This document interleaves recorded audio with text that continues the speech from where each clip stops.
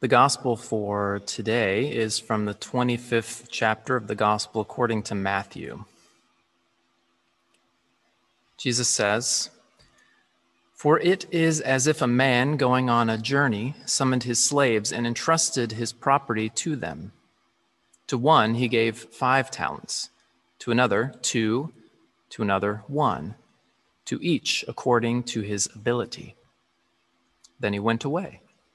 The one who had received the 5 talents went off at once and traded with them and made 5 more talents. In the same way, the one who had the 2 talents made 2 more talents. But the one who had received the 1 talent went off and dug a hole in the ground and hid his master's money. After a long time, the master of those slaves came and settled accounts with them. Then the one who had received the 5 talents came forward, bringing 5 more talents, saying, 'Master, you handed over to me 5 talents. See, I have made 5 more talents.' His master said to him, 'Well done, good and trustworthy slave. You have been trustworthy in a few things. I will put you in charge of many things. Enter into the joy of your master.' And the one with the 2 talents also came forward, saying, 'Master, you handed over to me 2 talents. See, I have made 2 more talents.' His master said to him, 'Well done, good and trustworthy slave. You have been trustworthy in a few things. I will put you in charge of many things. Enter into the joy of your master.' Then the one who had received the 1 talent also came forward, saying, 'Master, I knew that you were a harsh man, reaping where you did not sow and gathering where you did not scatter seed. So I was afraid, and I went and hid your talent in the ground. Here, you have what is yours.' But his master replied, 'You wicked and lazy slave. You knew, did you, that I reap where I did not sow and gather where I did not scatter? Then you ought to have invested my money with the bankers, and on my return I would have received what was my own with interest. So take the talent from him and give it to the one with the 10 talents. For to all those who have, more will be given, and they will have an abundance. But from those who have nothing, even what they have will be taken away. As for this worthless slave, throw him into the outer darkness, where there will be weeping and gnashing of teeth.'" The gospel of the Lord.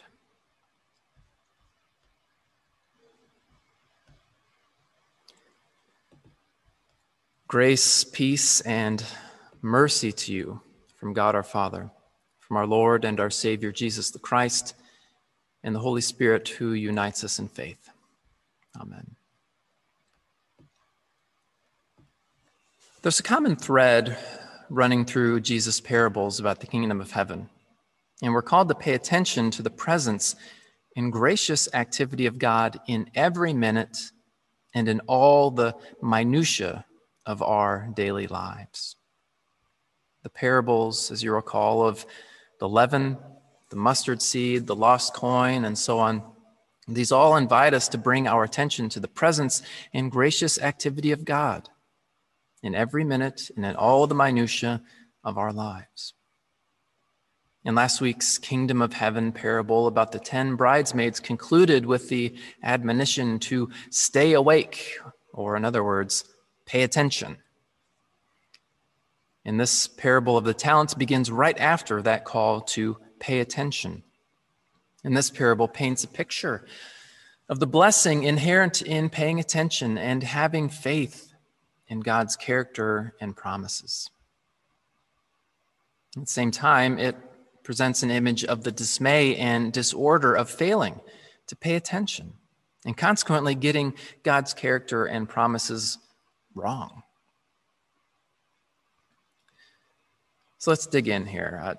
Jesus, at this point in the gospel, has already informed his disciples about his pending death and resurrection. So there's an obvious parallel to consider as Jesus tells this parable about a master who's preparing to go away for a time and then return.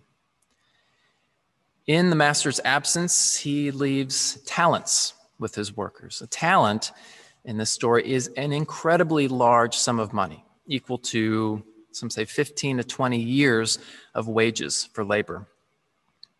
And not every worker receives the same amount of talents. One receives 5 talents, another receives 2, and another receives 1, as Scripture says, according to their ability. I'm not explicitly told what that means. What's clear, however, is that this is just kind of how life works, right? In life, some receive more than others. The point of this parable is to illustrate what we do with what we receive. The 2 who are entrusted with the most go and invest the talents in such a way that they double.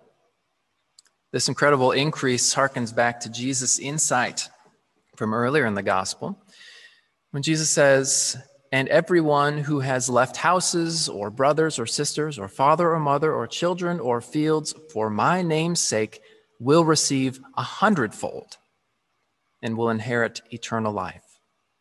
That's from Matthew 19:29. Jesus is continually teaching and demonstrating that abundance is the foundational characteristic of the divine. Abundance. Our kingdom inheritance multiplies exponentially when we freely invest or give away the divine gifts of love and resources to others. The 2 workers who received such incredibly valuable sums from their master, they'd paid attention. They knew the master. They knew the master was joyful and generous. These workers were motivated by gratitude and love for their master. Their actions, their confidence, their faith was rooted in a belief in the master's promises. And as a result, they were invited to share in the joy of the master. And then there's the other worker, the one who received 1 talent, the one who was not as confident about his master's joy and generosity, likely because he hadn't been paying attention. The worker failed to pay attention to his master's joy and generosity, and so he drew inaccurate conclusions about his master. As he says in his own words, he took him to be a harsh man, reaping where he did not sow and gathering where he did not scatter seed. And in light of the allegorical understanding of the master as Christ, the worker's insights are clearly short-sighted. After all, it's impossible for Christ to reap where he did not sow, because every corner of creation and every seed that is sown belongs to God. And so the conclusion of the parable, it's harsh, and it might be triggering for anyone who grew up thinking of God as punitive or angry, ready to punish people to eternal torture and damnation. But try to hear its warning. Its warning for us today is that there are very real consequences for those who fail to pay attention, for those who fail to understand God's character as good, loving, and generous. When we fail to notice these abundant attributes of God, well, we start to think that when they do show up in our lives, they're scarce. And so we're unwilling to share them with others.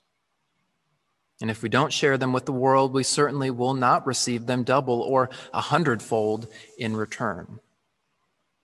Instead, we will end up in a darkness of our own making, a state of life in which there is weeping and gnashing of teeth. When we hide what God has given us, we live out of a sense of fear and scarcity. God's gifts of love and grace are not to be, they can't be minimized. They can't be taken away from us. They're stolen. And God's gifts of love and grace are only gifts if they're shared with the rest of the world. Love and grace truly only exist if they're given away. You share the good stuff with the world and you watch it grow, expand, multiply, and return to you double or a hundredfold. Again, the call is to pay attention. Pay attention to the character of God. Meditate on God's goodness day and night. And watch as your eyes are opened to the presence of goodness all around you.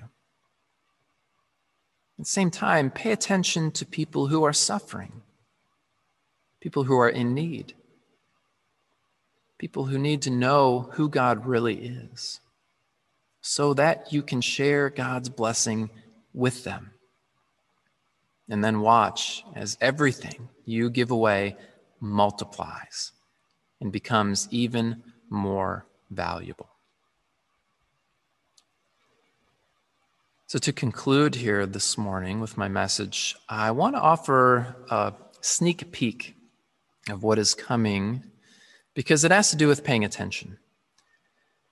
As pastor of lifelong discipleship, I am going to invite you through the season of Advent to a daily, ancient prayer practice called the Examen. Now, there's an adage, I'm sure you've heard it, that if you do something for 30 consecutive days, it becomes habitualized.